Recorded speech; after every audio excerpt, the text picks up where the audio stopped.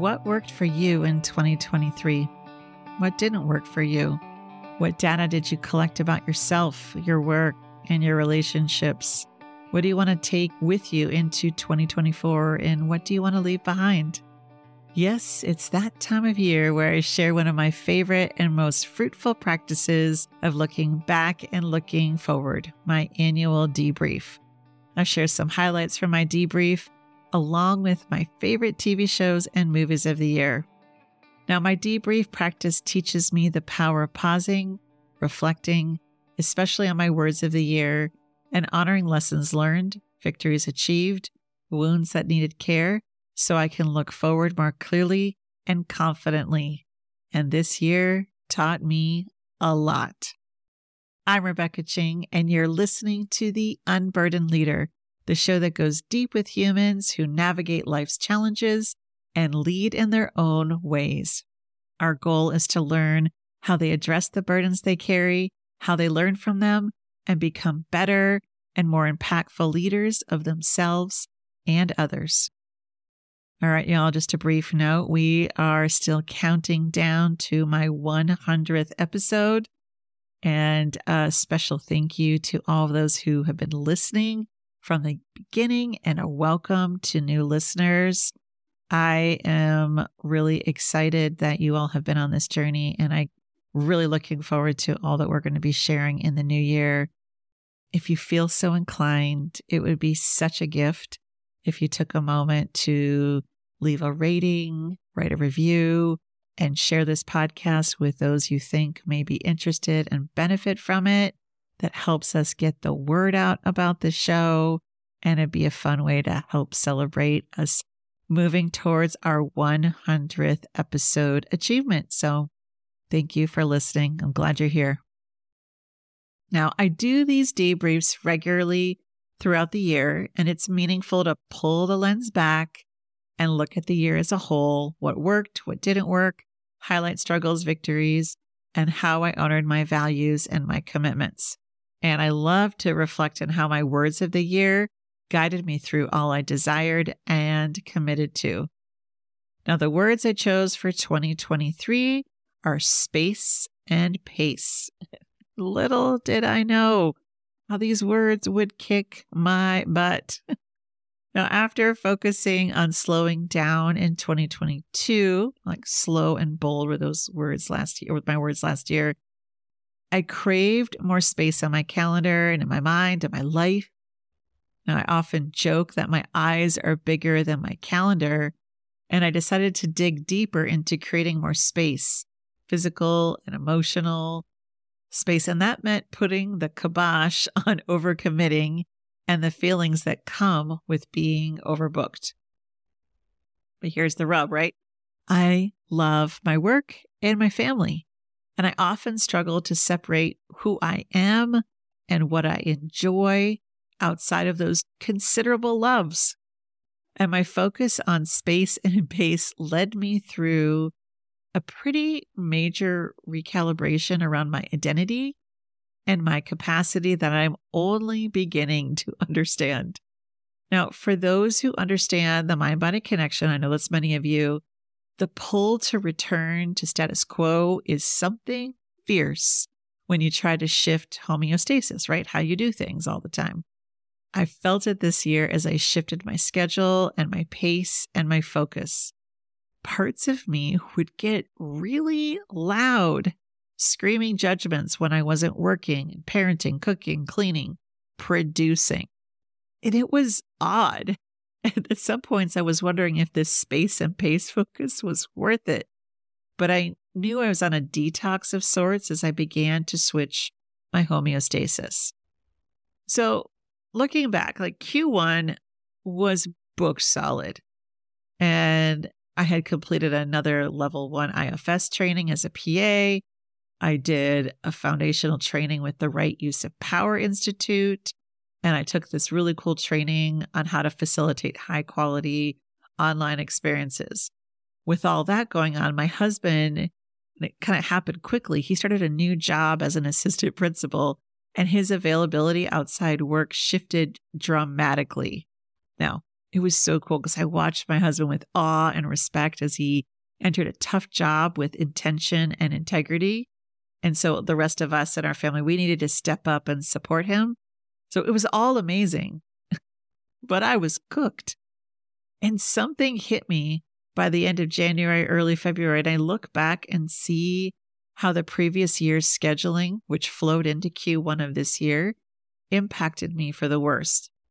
And I saw and continue to see this in those I work with. It's a powerful wake-up call because we can't give what we don't have, right?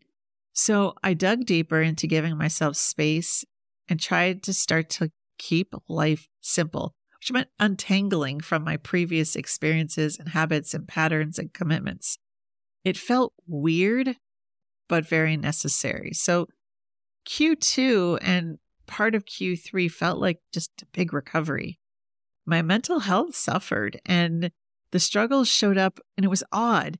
They showed up when I was not producing or working. So when I was doing all the things, I felt great. And as soon as I stopped, I just dipped. But I felt in my soul the craving for more space. And I began to reflect on what I want this next season of my life to look like outside of just launching my kids to college and planning for retirement or looking at the existential crisis our democracy is in. And I see how many of the leaders I work with are also rumbling with their relationship with work, well-being, people in their lives, identity, values, and everything going on in the world. And it feels like we're all in a snow globe that continues to shake, and it just is not settling. But I suspect we're waking up to the cultural burdens around grind culture, capitalism, individualism, just to name a few. And I held tight to my commitment to not commit to anything new this year, unless it was for pure fun or out of necessity just to keep life going. And I'm not a big FOMO person, but man, I fought FOMO for real and a lot of self-judgment as I said no to some really cool professional experiences. But I did attend some fantastic live concerts, live music. Oh, that's medicine. It heals me. And seeing Adele at her Las Vegas residency last spring was pure magic. I could reach out and touch her, but I didn't because her bodyguards were right there because she did this whole bit where she walked around and it was just jaw-dropping magic. And we also saw Ed Sheeran live, and I've never been a huge fan. I'm not anti, it was more a neutral. But after what we experienced at his show, I am now a huge fan. And I love the collective energy of live music. So seeing Pink perform live, shoot, that was thrilling and inspiring. And she had Brandi Carlile open up for her and then came out later on and they sang Nothing Compares to You together. It was just, Sinead, Prince, the whole thing for me was just, whoa. Now, this was not a concert, but I enjoyed attending Alok Venman's comedy show when they performed in San Diego, and their fusion of poetry, comedy, and cultural commentary was nothing short of brilliant. So that was powerful. And I was really grateful to have space just to be at my kids' stuff this year. Now, I used to play softball. My husband used to play baseball. And so we were thrilled that one of our kids was into baseball. My son played baseball, and he wrapped up his little kid baseball career this year. Every spring, we have a little league in our neighborhood that's kind of a big deal. People go and watch games even if their kids aren't there. And his final spring season, he had a fall season with fall ball at our sister league, but his final season at this spring league, he had this incredible coach. Really incredible. He was an incredible human. And I loved watching him lead my son and his teammates. I saw my son grow in the sport in ways he would not have without this coach. And I saw just the Captain Obvious stuff, but the power of doing the reps that, at their practices, which inspired me to dig deeper into some of the basics in my life, really basic hydration, sleep, movement. And if you see me in real life, I'm walking around with a huge jug of water all the time.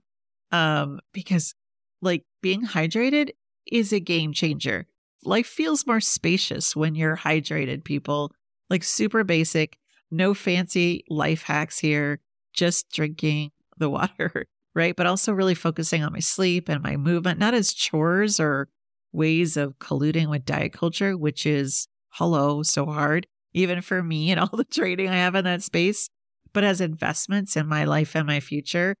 And I'm going to be digging more into this in the new year and build on these practices I developed this year and continue to reflect on the rhythms and the reps that I'm going to build with these.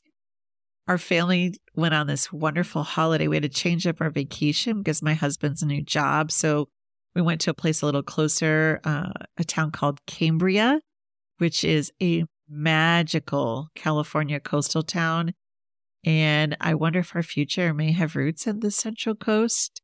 Our family needed the reboot, and I could see the stress of the year with all the transitions we've been through. Because a big part of my spring, too, was advocating for my daughter, which brings me so much joy and love, and also lots of frustration. And I, again, was like, as hard as those conversations I had to have with so many people in my daughter's life, I was so grateful that I was creating more of the space just to do what mattered so much to me. And I kept repeating on repeat to so many people, inclusion is inconvenient. People they didn't like it necessarily. But, and these, I'm grateful for the space to even have hard conversations, not only with those in my daughter's life, but with my daughter, but also with myself. I realize I'm still working through my ableism and a very dated and harmful definition of success. And uncovering and shifting my ableism will probably be a lifelong process. And I really am grateful for all I'm learning about neurodivergence. And I love to support the leaders I work with who are neurodivergent. And it's becoming more and more of them. It's like almost like a subspecialty of mine because so many people are getting later in life diagnoses, especially in our work together. And it's been fun to help them build a life and a business that supports their nervous systems and supports them thriving in their ways, not these prescribed ways of what it means to be successful or professional. So Q4 started with my first in-person conference since 2019. I know. Yowza. And I celebrated that time away. That was a real important space moment because my husband came with me and the kids didn't. And I love my kids. And my husband and I, we really struggled to get time away without the kids for a lot of understandable reasons, logistical reasons. So going up to San Luis Obispo was a delight and another reminder of how much we love the Central Coast. If you have kids in school, this time of year can be hectic. Yet I was noticing I was starting to feel the fruits of space and pace. I was noticing even though the kids were busy, my husband was busy, I had a lot going on. There were a lot of logistics. I was noticing my nervous system calming down instead of revolting as I did more wondering and wandering and having like spontaneous conversations with neighbors and friends from afar and planning and having creative sparks to finally get going on my book proposal, which will also involve just writing for the heck of it. And I'm noticing the backlashes of not everything being super packed in and compressed, starting to have an impact. I'm starting to see some of that self-trust showing up. So as 2023 winds down, I celebrate the no's that kept me from overcommitting and the yeses to my well-being, my relationships, and creative practices, especially in my garden. I have so much more to learn. So my words of the year help me reclaim a life that worshiped the false gods of productivity, optimization, efficiency, urgency, the kinds of work that grinds us down even when we're doing good stuff. Now, I read this recent excerpt from Anne Helen Peterson's brilliant culture study Substack that took my breath away when I read it, and it put words to so much of what I've been feeling as I debrief my year and my focus on space and pace. And I suspect you might relate to this excerpt where she's unpacking her work and writing about burnout. And she said, "It was an incredibly useful exercise for me, just thinking through it, recognizing its shape, character, finding words to express the feeling that I must work all the time, but also I feel like a fading smudge of gray on the wall of my own life. And I think it was useful for others who found themselves in a similar place. The contributors and contours might have been different, but there was something valuable about having words to describe the feeling. It reminds me of the idea of sociology as a form of, quote, ungaslighting. It helps you understand that if your problems are the result of structural forces, then you're not the only one dealing with them. And moreover, it's not your fault. At least, well, not entirely, maybe not even mostly. And that was powerful. I had been blaming myself for my own struggles within the system for so long, thinking it was a failure of spirit, of work ethic, of tenacity, whatever. Every day I came with a new way I wasn't doing enough and could do more. So writing about burnout the way I did, essentially avoiding the self-help model entirely, gave me the permission structure to chill out, to take stock, and stop trying so damn hard, at least for a second, a minute, a day. Amazing, huh? I mean, Anne really summed up so much there. And then another Substack that I follow, Laura McGowan, who writes a lot about sobriety and writing. She had a post this summer where she had a couple quotes that also stopped me in my tracks. And she quoted Parker Palmer, a Parker Palmer quote where he said, "Is this the life I'm living, the same as the life that wants to live in me?" And I'm like, oh, dang. That was, again, when I was kind of in that end of recovery period. And I thought, okay, what does that mean? Like, and I'm still rumbling with that. Like, what is the life that wants to live in me? And this is something I'm wanting to percolate more as I go into the new year. And then she had a quote from Stephen Covey who said, "You have to decide your highest priorities and have the courage, pleasantly, smilingly, non-apologetically, to say no to other things. And you do that by having a bigger yes burning inside." Okay, so I'm not sure it all has to be smilingly, especially to the women out there, right? But I get his point. But what I'm taking away from that is like getting really clear on what is that bigger yes burning inside of me. And I'm wanting to find something that is bigger than just work, just family. But I mean, again, those are my loves, and there's so many other things I love to do, but I'm just playing around with that. And Laura in that Substack also wrote about these quotes too, is it served as a guide and a reminder that although I was saying some painful no's, they served what I wanted most, to use my voice to write. And writing is a big thing on my action plan, how to incorporate that in some different ways in my relationship with writing. So as I look forward to 2024, I choose rhythms and reps as my words for the year. And I hope to dig deeper on what I'm learning about myself and my relationship, not just to work, but how I want to do life and relationships. So those are some of my debrief highlights. Now on to my favorite bits of culture this year.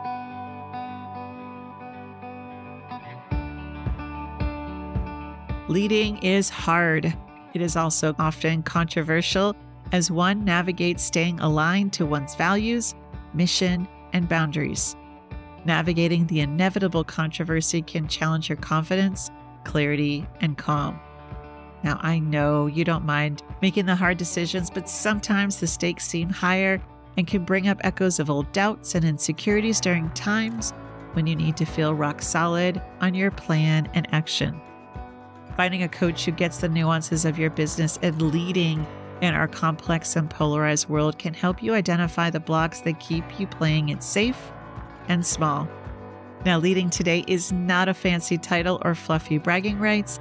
It is brave and bold work to stay the course when the future is so unknown and the doubts and the pains from the past keep showing up to shake things up. Internal emotional practices and systemic strategies are needed to keep the protector of cynicism at bay and foster hope that is both actionable and aligned. When the stakes are high and you don't want to lose focus, when you want to navigate inevitable conflict between your ears and with those you lead, when time is of the essence and you want to make hard decisions with confidence and clarity, then Unburdened Leader Coaching is for you, and where you deepen the capacity to tolerate the vulnerability of change, innovation, and doing things differently than the status quo. To start your Unburdened Leader Coaching process with me, go to www.rebeccachang.com and book a free connection call. I can't wait to hear from you.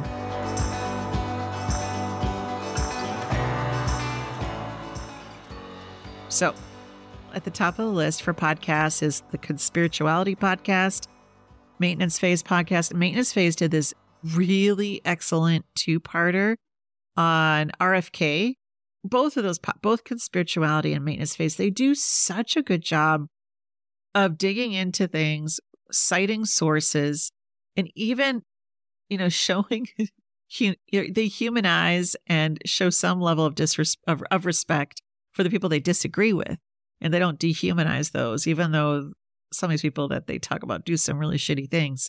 But this series on RFK, there was stuff I knew about, like RFK has been speaking a lot about vaccines and impact on autism. And it's something for a lot of obvious reasons, right? I have looked into and read a lot about, and that's been debunked.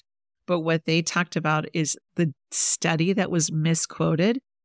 There's a book that I still need to get my hands on, written, that went and interviewed all of the people in that study and how horribly the families and the individuals they studied were treated. I mean, the lack of ethics. And again, it's so horrible. So I want to dig deeper into that. But just such rich stuff. And then I just watched a live podcast. It was on TV with Chris Hayes, who has a Why Is This Happening podcast, and he had Rachel Maddow, who's a fellow co-host on MSNBC, talk about her book Prequel on what we can do to save democracy. And it was actually really moving. I had my husband watch it with me. My husband, for those of you who don't know, is a historian, and I often get him to listen or read things to get his smell test on, so I don't get suckered into some things that are out there. And there was so much beautiful wisdom there. It was just really rich on her writing process, how she ended up writing this book. But she talked about 2024. This is kind of my summary, but it's really how I've been feeling also. But she said 2024 is going to be a weird year, and it's going to be really important that we connect with our people and in our community and talk about things other than politics, and to surround ourselves with folks who aren't necessarily just like us too, and to connect with our neighbors, and just to be in community is going to be essential in real life. And it's something I've been really focusing on in our community, in our neighborhood. It almost feels like a spiritual practice. And then she said, if you care about democracy, then find races and states that are where there's a lot at stake and get involved. And I just love that call to action. So I would definitely check out that episode. All right. So what I watched, and oh my gosh, in my space, and to help quiet the noise between the ears, there was a lot of fun shows to watch. But I have to say, okay, I'm going to talk a little bit about Taylor Swift. I would say I'm a Swiftie by admiration of her business prowess, her leadership, her creative process, her strength. Her music I like, and I've been digging into it a little bit more, just like reading her lyrics. I've never been drawn to a lot of her music, but I'm kind of been drawn into the whole orbit of the Swiftie world, and it's been so uplifting. It's been medicine to watch what she was doing at the Eras tours and talking to people who went to the concerts, but seeing like she surpassed the movie industry and just went right to the movie theaters with her deal for her movie. And how she treated her whole crew and this whole thing with her and Travis Kelce. Like my whole feed is now dialed into Taylor Swift, Travis Kelce, and he and his brother's podcast. I just love, I mean, it's just been like this. It's just been nice. I don't know. And Friends clips, because rest in peace. Oh, Matthew Perry, that one felt hard. He was one of those celebrity crushes, but I just loved him on the show and followed his career, loved anything he was in. And so watching these Friends clips too has just been very therapeutic. I don't know. It's just been really, really powerful. But yeah, like I have been I've been just like decompressing with clips of Taylor Swift, Travis Kelce and his brother's podcast, and Friends clips. And I have a very good feeling that I am not the only one, but just mad respect for Taylor Swift. I mean, I just get it. And her business savvy, her talent, her endurance, her commitment. And, you know, I watched a documentary about her a few years ago, and that's, I think, where things started to change. And I went, dang, she is one incredible leader. So just had to just acknowledge that. Okay, some movies. All right, where do I start? All right, I recently just watched Naiad. I was blown away and bawling by the end and have so many thoughts about that. You know how you watch a movie or a show and then you do the deep dive Google search, right? Because you're not ready to be done with it yet. And learning a little bit more about her and her personality. I have so many questions. You know, just her recognizing that even her commitment to swimming isn't an individual sport, it's a team sport. And her friends, her crew, but also her drive on never giving up. I mean, I have parts of me going, but sometimes it's okay. But that was just not going to work for her. Some people I know, they get something in them and they have to just, whether it's an artist, an athlete, an entrepreneur, you have to download it. And so I recognize that. But I just loved the story, and the acting was phenomenal. I saw the classic Are You There, God? It's Me, Margaret with my family. It came out during my birthday week, so one of my presents was to have my family watch it with me, and they obliged. But there was a very sweet movie. Again, I'm just some sweet movies that just was sitting in bars with cake. It surprised me. It was just sweet about friendship, about family, about life, about death, about love, about coming of age. And then Air, which is about the Nike story and Michael Jordan.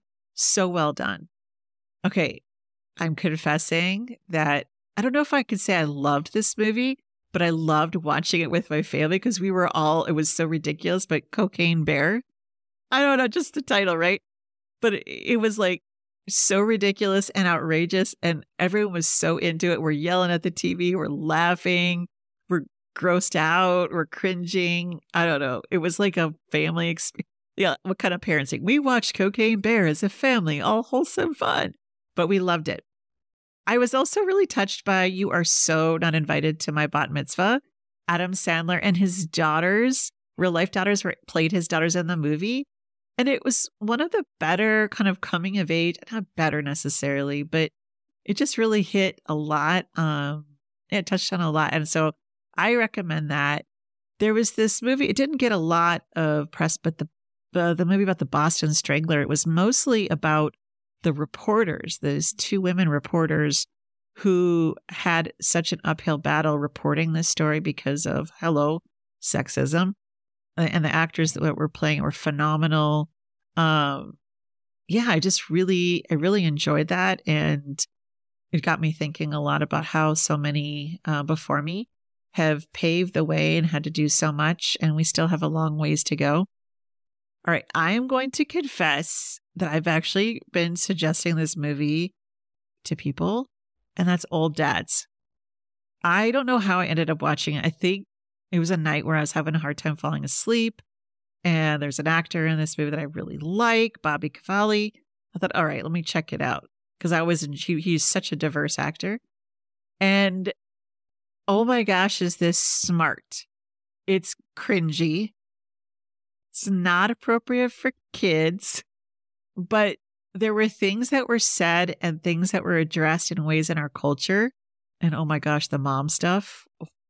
Now, of course, it's a movie, so it's hyperbolic, but I am surprised that I watched it and that I liked it. And I've been talking to like clients and colleagues about it. I'm like, okay, I think you might like this. They're like, I watched it too. So I think I'm not alone in that. The Barbie movie, I brought my husband and my son to see it and said, we're going. It wasn't a question. And I mean, I loved it. Yes. If you know me, you know that I have talked about Barbie as not a great role model for women, for body, confidence, all this stuff. My goodness. Just what a feat by the director, by what Greta did. I mean, like all of it was a delight. Ryan Gosling brought it. I think we all now will talk about like We Beach now, right? We Beach. There were so many things from that movie. I wanted more about maybe, I guess there's a part of me wanting more, and that seems probably ridiculous because what they did was incredible. The speeches, the script, Will Ferrell was amazing. I mean, all of it was incredible. I think I need to watch it a second time and just have my notebook with me. But I went a couple weeks into the craze. I wasn't wearing pink. But I was like, who's going to go see Barbie? And then I'm like reading about all the people going to see it and how moved they were. I was like, oh shoot, I got to actually I want to be a part of this. So I actually went and saw it in the theater. So definitely well done. And there's been so much written about that movie, and it's so much great commentary that is worth checking out. And it's definitely something that was a game changer. All right, saw my Marvel DC movies, Guardians of the Galaxy 3, The Flash, which is DC, Ant-Man. I love them. I love them all. My son informed me, though, that The Flash was like one of the lowest performing DC movies of all time. I know there was some controversy with the actor. I love that stuff. And I actually wanted to go see the last Indiana Jones in the theater. I'm not like a huge fan of it, but as an 80s child, like it just felt really important to go see how this ends and do it in the theater.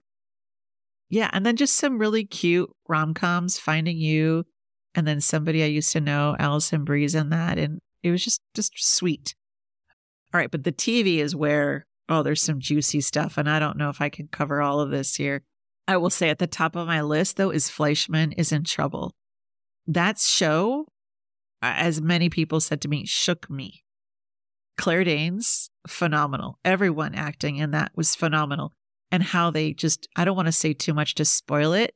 I don't want to spoil it because it just, you have to go into it. It is phenomenal and captured so much of what women go through, trauma, relationships, marriage, parenting, work, sexism. Again, I mean, everything.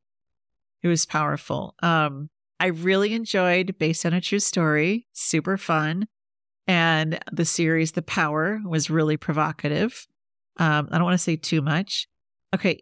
On Amazon Prime was this series called Deadlock, and it was so smart and funny and just odd that I loved it. The Diplomat. Oh, so well done. I can't wait for the next season. Wednesday, legend status. So smart. A couple of documentaries, though. Shiny Happy People. I was shook for a while because it landed in a lot of ways. And then the Murdoch murders, so chilling.